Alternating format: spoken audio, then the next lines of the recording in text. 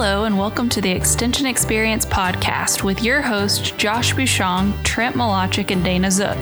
Here you'll find insights into Oklahoma agriculture from West Area specialists employed by Oklahoma State University Extension. Their perspectives come from assisting county educators and producers in the areas of agronomy, animal science, and economics. Thank you for joining us.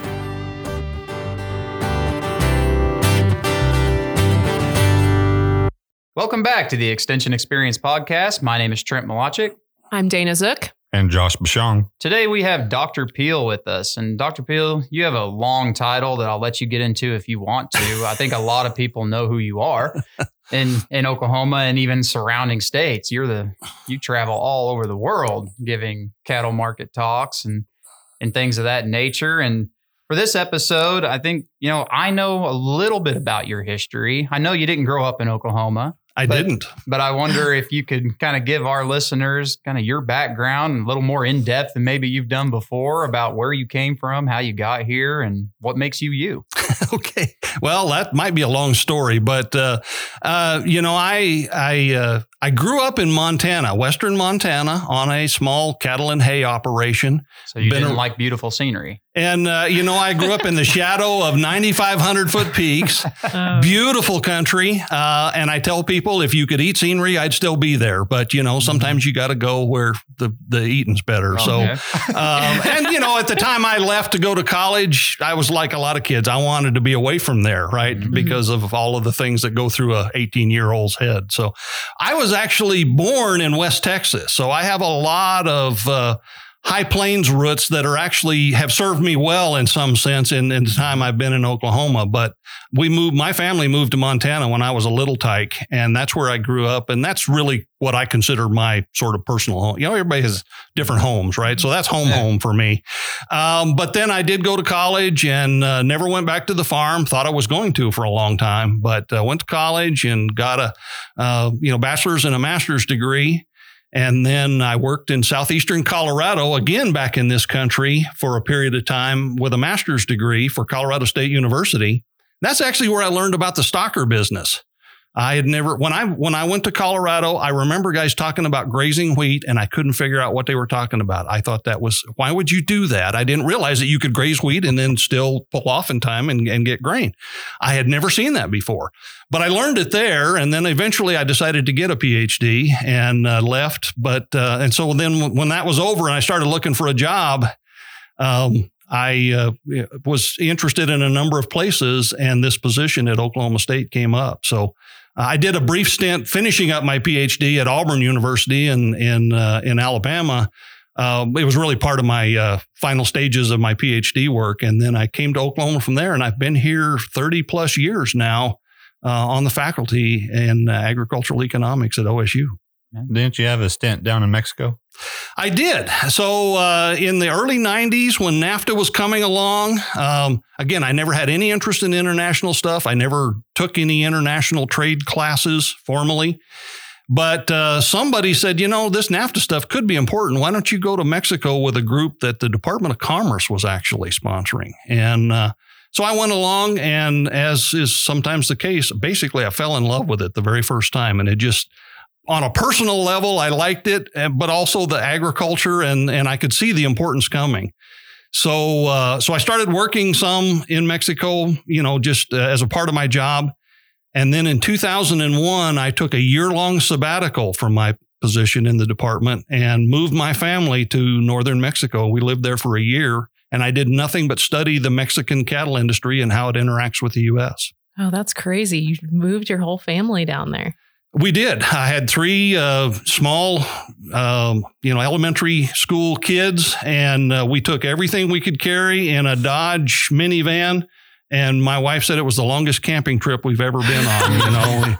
I can imagine from a wife's standpoint, like doing that. Oh my gosh. Well, there's more to it if you ask my wife, because we rented a nice little house. We lived in a nice neighborhood and all that. But that particular house did not have a washing machine, and she washed clothes on a rub board like a Mexican for a year and hung them out to dry in the back.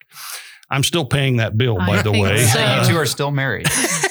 That's amazing. She's tough. Yeah. If that didn't scare her off, I don't know what would. So they went to school. Your kids went to school in Mexico? They did. They went to a public school. We weren't trying to keep them sheltered from that. We wanted them to have that experience. So we found a public school that would let them come. There was one teacher in the whole school that spoke a little bit of English, and some of the kids did because they had lived with families that had been in the U.S. some. But basically, we threw them in. I'll tell this quick story. The day we dropped them off first at the school, we left and, we were walking down the street. My daughter was in 2nd grade. I had one in 4th grade and one that was 5th going on 6th grade. We were walking down the sidewalk and my wife got really quiet. And I said, what's going on? And she says, do you know how mad I would have been at my parents if they had done to me what we just did to them? But they survived it. It was a great experience for them. And it's actually one of the things I'm most proud of was giving them that experience. I think it has served them well and has made them better adults. And they are all, adults now. Mm-hmm. So I imagine, are they still fluent? No, they're not fluent, but they, the lessons learned and all of that. And they did pick up some language skills that would come back if they needed it pretty quickly. Well, so, yeah. I bet they rocked their high school Spanish class. So it was a good experience. And I learned a lot and I've gotten a lot of professional value out of that experience. And I've continued to work down there. And so I have a lot of colleagues all over Mexico. I've traveled all over that country and done a lot of work. And so it's served me well, both professionally and personally. Cool. So you do a lot of research too. You've had lots of graduate students. So, and you've covered an extensive, area in agriculture. You want to what are some of the projects you've worked on over the years? I know it's going to be hard to pick a few out. What are you most proud of? Yeah, what are you most proud of? I have a lot of interest. That's one of my problems is that I have too many interests. And so I suppose I could have gone deeper in a lot of things if I had narrowed it up, but I tend to do a lot of things. I guess one way to characterize what I've done is I have tried to to learn more about the physical and production systems behind the economics than some people do, I think. And I'm not throwing rocks at anybody, but I really have made a lot of effort in trying to learn, from the Mexico experience, the southeastern Colorado experience, trying to understand range production systems and various forage systems that go into cattle production systems and really try to understand those at a decent level. Not that I pretend to be those kind of scientists, but to really get into that and try to do that. So, I've kind of focused on the international trade stuff in recent years. I've focused a lot on the stocker industry, which is so important here in Oklahoma and is not well understood outside of the Southern Plains in many ways. At least what we do here. And so I've tried to, those are probably the two areas I've focused on as much as anything, but I've done a wide range of things as far as working with graduate students. You've dove into the health side in the last year and a half or so. That's right. Which has been really enjoyable. I've got to do some of those things with you, and I think maybe in the future we'll do more. But tell us a little bit why, the health side of the cattle industry has kind of sparked your interest.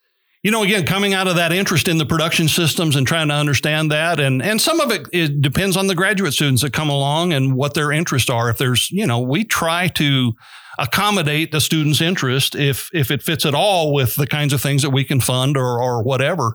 And I'm fortunate that I do hold an endowed professorship position, which has some money that gives me some flexibility to kind of do what I want or to accommodate a student that's doing something that I'm interested in. And so I had a student a number of years ago that came from a large ranch in New Mexico. And actually that ranch had some really unfortunate experience with BVD, bovine viral diarrhea, on the ranch. And so she was interested in taking a look at the implications of that for the cattle industry. And so that was really the beginning of that. We used her master's work as a way to dig into that. And then that led to other things, of course. Mm-hmm. And so I was invited to make a couple of presentations. I find that working with veterinarians, that they don't get a lot of help from economists sometimes. And so they really appreciate it when they get some. Mm-hmm. And so they've been very, very supportive of the things I've tried to do. So I've published a paper or two now on some of these animal health issues and kind of the economic implications of why we maybe don't have more success than we do from a purely veterinary standpoint. at the end of the day, of course, I'm an economist. I'm going to say it's going to come back to economics, but it really does in some cases. The costs and benefits really drive what we do and don't do. And so that's been fun. Yeah, that's I think a big topic in the industry going forward. And so it will be. I'm convinced that the more we learn about the problems we have at the stocker and feedlot levels with animal health, the more we're going to realize we got to take it all back to the cow-calf level and get those calves where they don't ever get sick in the first place, or at least to a much less degree. Manage it a little bit. And I think that's going to take us to a lot of places we've not been before. So I'm kind of interested in continuing some of that work. Yeah. What you're telling me is in 30 years, some poor graduate students got to look at your research and put it on their thesis and wonder, who is this guy and why do I have to be looking at this old research? I already recognize that. I mean, I don't feel like I've done that much stuff in one sense. And yet when you kind of put it all in one place, yeah, there's going to be some stuff around. And I do get that. And I've been around long enough now that people, cite stuff that I wrote nearly 30 years ago now. And that's a little bit scary. But the good news is I'm still trying to do some things and still learning. That's the other thing is that, the cattle industry in particular is so humbling because every time you think you know something, you figure out you don't know very much. But and so BVD topic you were talking about with your graduate students, such a perfect example of the land grant mission. And a lot of the common public doesn't really understand, I don't think, land grant universities and their ability to take ground level problems and turn them into viable research. Yeah, exactly. And the economic twist on that is really interesting because the stocker and feedlot guys are very frustrated. They've got good drugs and vaccines that are getting better all the time. Of course, they cost more money too, but they really don't seem to be making a lot of progress on that. And again, the economics part of it is that the people who could really help them solve some of those problems are the people who don't get rewarded for doing a better job. Yes, exactly. It's a type of market failure. And so until we address it from that level to some extent, we're probably going to continue to not make as much progress as we'd like. And Oklahoma is a great place to do that research. Saying we have so much cow-calf and stocker producers in the same area. And no limit of weather challenges and other things. Or producers could be both. And understand kind of both those systems. Yeah, sometimes I got to have a conversation myself. Like, Trent, do you value the herd health program you're putting in yourself? Because you're going to take your own calves and put them on wheat. So I'm getting to play both roles there. Yeah. And you see the implications across those lines. It is two different enterprises. It's two different things, but whenever you just keep them on your ranch the whole time, it kind of gets lost. They're not as separate in that context as we have tried to make them, I think. And that's where some of the problem lies. Yeah. Mm-hmm. Well, that's interesting, and that got into research really fast, but I want to go back to something you said. Yes, absolutely. Sorry. Mexican food's near and dear to my heart as well. And I kind of want to know where or what region of Mexico has the best food. Oh boy. That's the short answer is that there is no answer because there is no such thing as Mexican food. Mexico is a very, very diverse country regionally.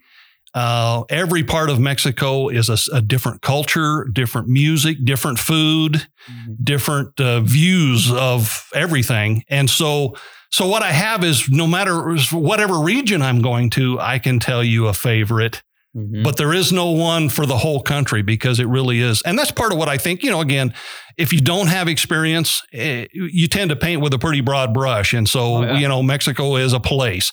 We do the same thing. I realized a few years ago, I finally got the chance to go to South America a couple of times. And so I've been in Argentina a couple of times, in Brazil once, and a little bit in Uruguay. And until you go, it's a continent. South America was the place, but it's made up of a bunch of very different countries. Mm-hmm. And it's not until you go and see those countries individually that you start thinking about them individually. And the same is true for regions within a country.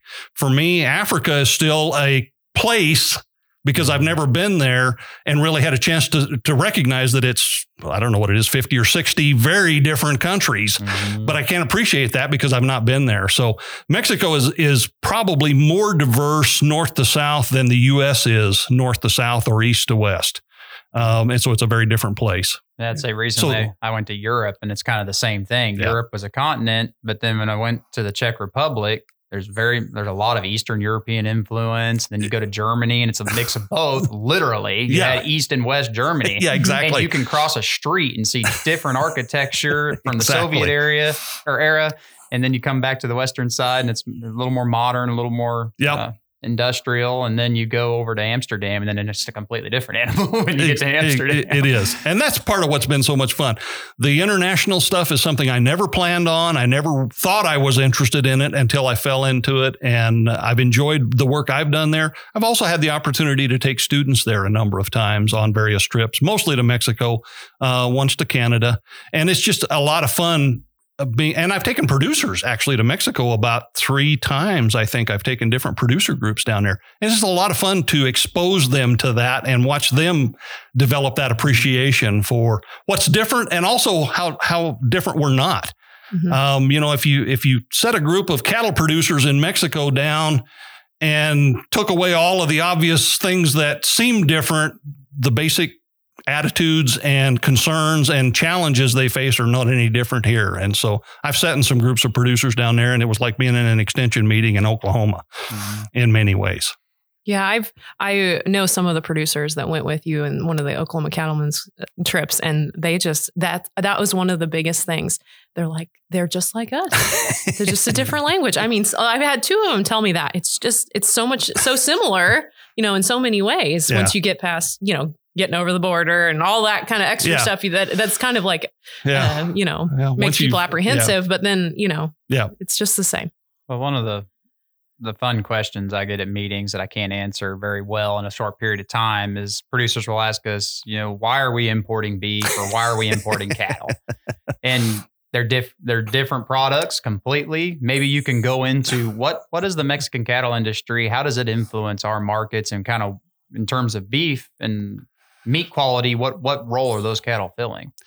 It's evolved a lot over time. So we have a long history that really goes back to the Civil War in the U.S. and even a little bit earlier than that in terms of importing cattle from Mexico. And that was just a basic issue of economics of sort of what resources were there. Mexico has lots of extensive land areas that really has no other potential for agricultural production than grazing, arid and semi-arid regions and so on. So they had a comparative advantage, if you will, in cow-calf production. And, and they haven't always been the most productive systems. It's an extensive area, but we have some areas like that. If you go to New Mexico and Arizona and some places like that, it's not a lot different. And so that was the main driver. They had a comparative advantage in producing calves. We had a big market for beef. And so that trade has been there a long time. In the 90s, then Mexico became a significant importer of beef from the U.S. And that's just a function of their population relative to their basic resource base. And so they became a market for us they were sending calves up here. We had the comparative advantage, if you will, in finishing those cattle and processing the beef and sending certain products back. And then most recently, in the last decade to maybe 15 years, is the fact that Mexico now has gotten to a point where they are a significant beef exporter. And so we have this bilateral trade with Mexico. We also do the same thing with Canada. And that really drives people nuts. Why are we doing it both ways? But, the thing about the beef industry is once you take that animal apart, it's hundreds, literally thousands of different products. And each of those products is a separate market. And so it gets very complicated, but that's the bottom line is that in all cases, it's about markets trying to seek out the highest value, whether it's an animal or a particular meat product or beef product. It's markets trying to figure out where the best value is for those. Yeah, it's amazing how a cow can turn a simple blade of grass into so many different products. It really is. Whether it's cosmetics or medicine or food or leather, just on and on and on about the different products. Yeah. I've actually done a little more work on the meat side in recent years. When I came to Oklahoma and took this job, nobody told me I'd get very far into the meat side of things. But you can't really understand cattle markets unless you learn at least some about the beef markets. And so I've gotten more into that. And again, the thing that comes out of that is just an appreciation. Even if you limit it to just meat products, nobody really knows, but I would estimate the beef industry probably produces somewhere in the neighborhood of 20,000 different products ultimately. And that's not even counting the byproducts, the offals, the cosmetics, the co-products that come out of it, just straight up various meat products. From the food standpoint. From the food standpoint, by the time you take it all the way through all the levels of further processing and the food service line versus the retail grocery line and all of that, it's absolutely mind-boggling how complicated that set of markets is. And, the beauty of markets is it all works, and it's a good thing we don't have to make them work, because none of us could figure out how to do that if we had to. Speaking of all the different markets, how much has that been turned upside down for the COVID era? Oh, man. The challenges the beef industry has faced in 2020 has just been phenomenal. And it really comes down to those two major food lines. So, U.S. food consumption, at least going into COVID, was roughly 50-50 between food service, or food away from home, if you will, and retail grocery.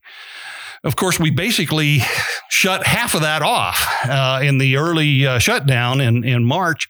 And so we basically channeled all of the meat demand from 2 lanes of traffic into 1 lane of traffic, and that caused a lot of problems. Oh, yeah. And we're still there, several months later now.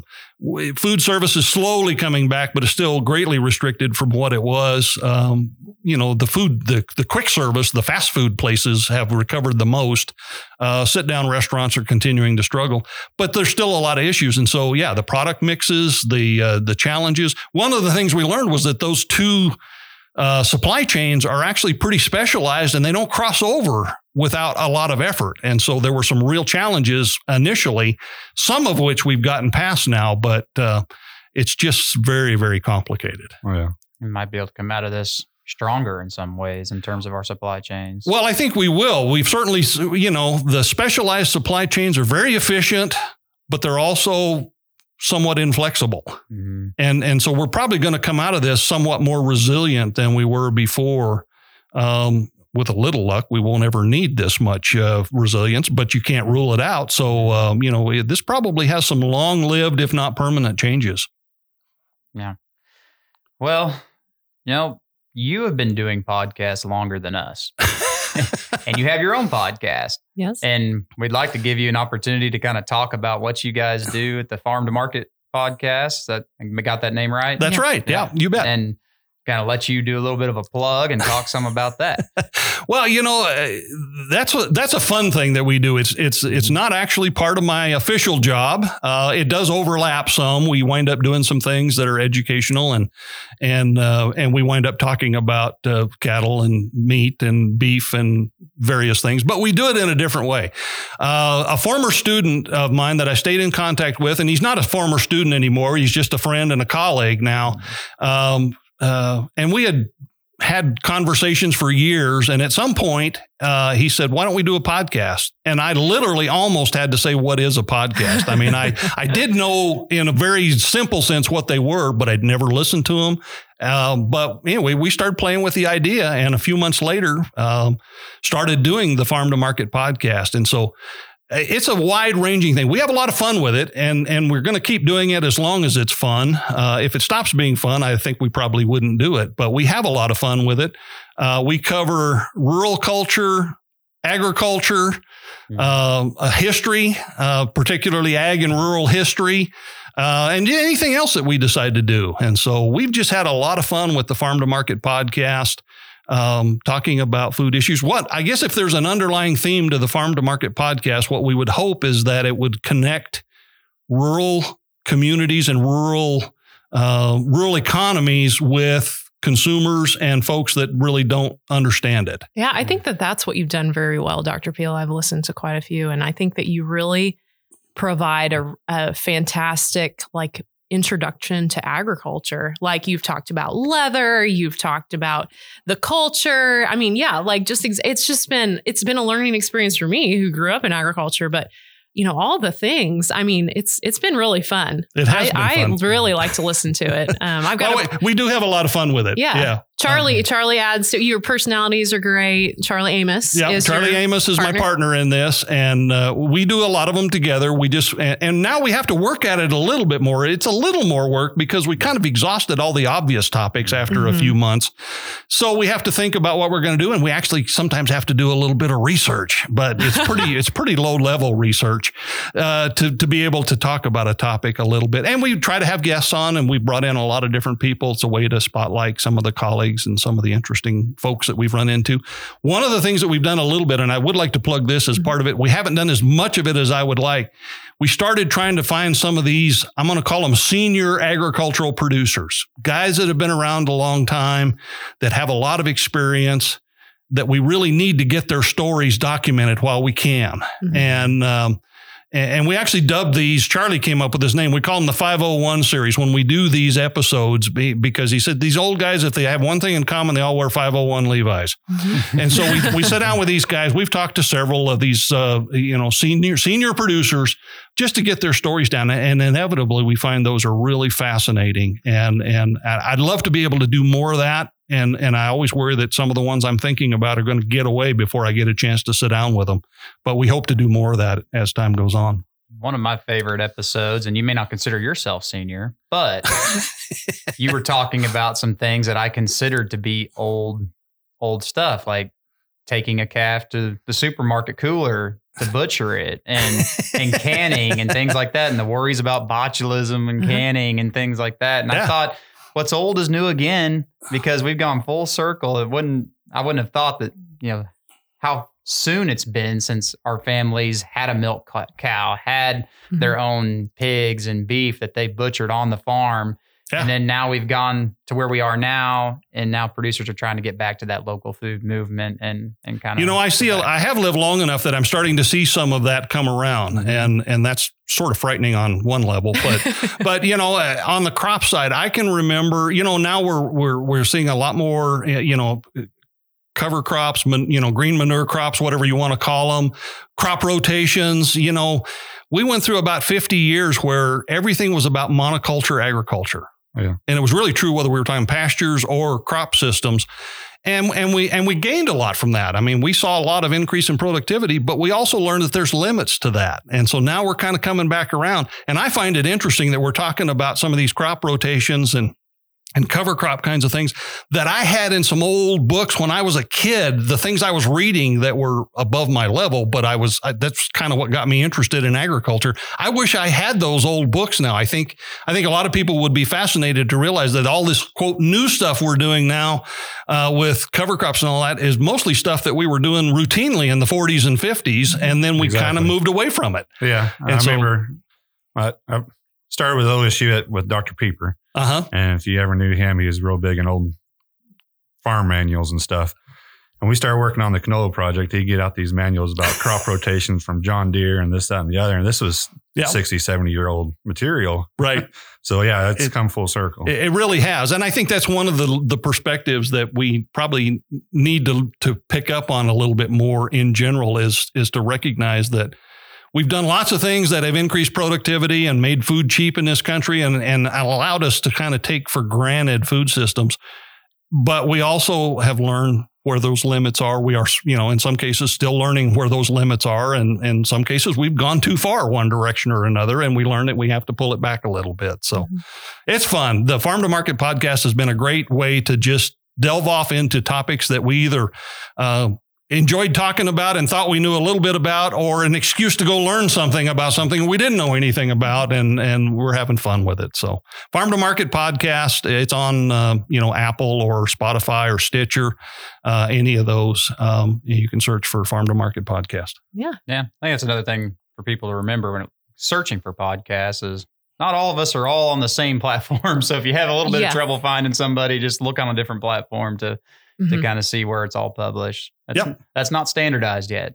No, it isn't. And sometimes you might have to type out the whole name. It doesn't always pop up maybe from ours. We're not as popular yet, but yeah, I think that's, if it's a good, I think these pair very well together. We have a little bit more educational based, but I think you guys have hit the nail on the head with it's entertaining.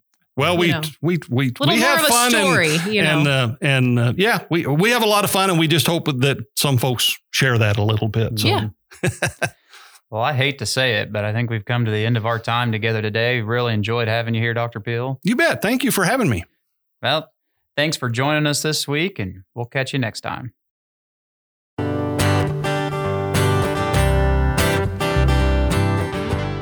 We hope you've enjoyed what you've heard. If you would like to hear more or follow up on the discussed topics, please reach out to your local county extension agent. OSU has a presence in all 77 counties, with educators eager to assist you. Also, please consider checking the description for links to our social media pages and further information pertinent to the conversation. Thanks again, and we'll talk to you soon.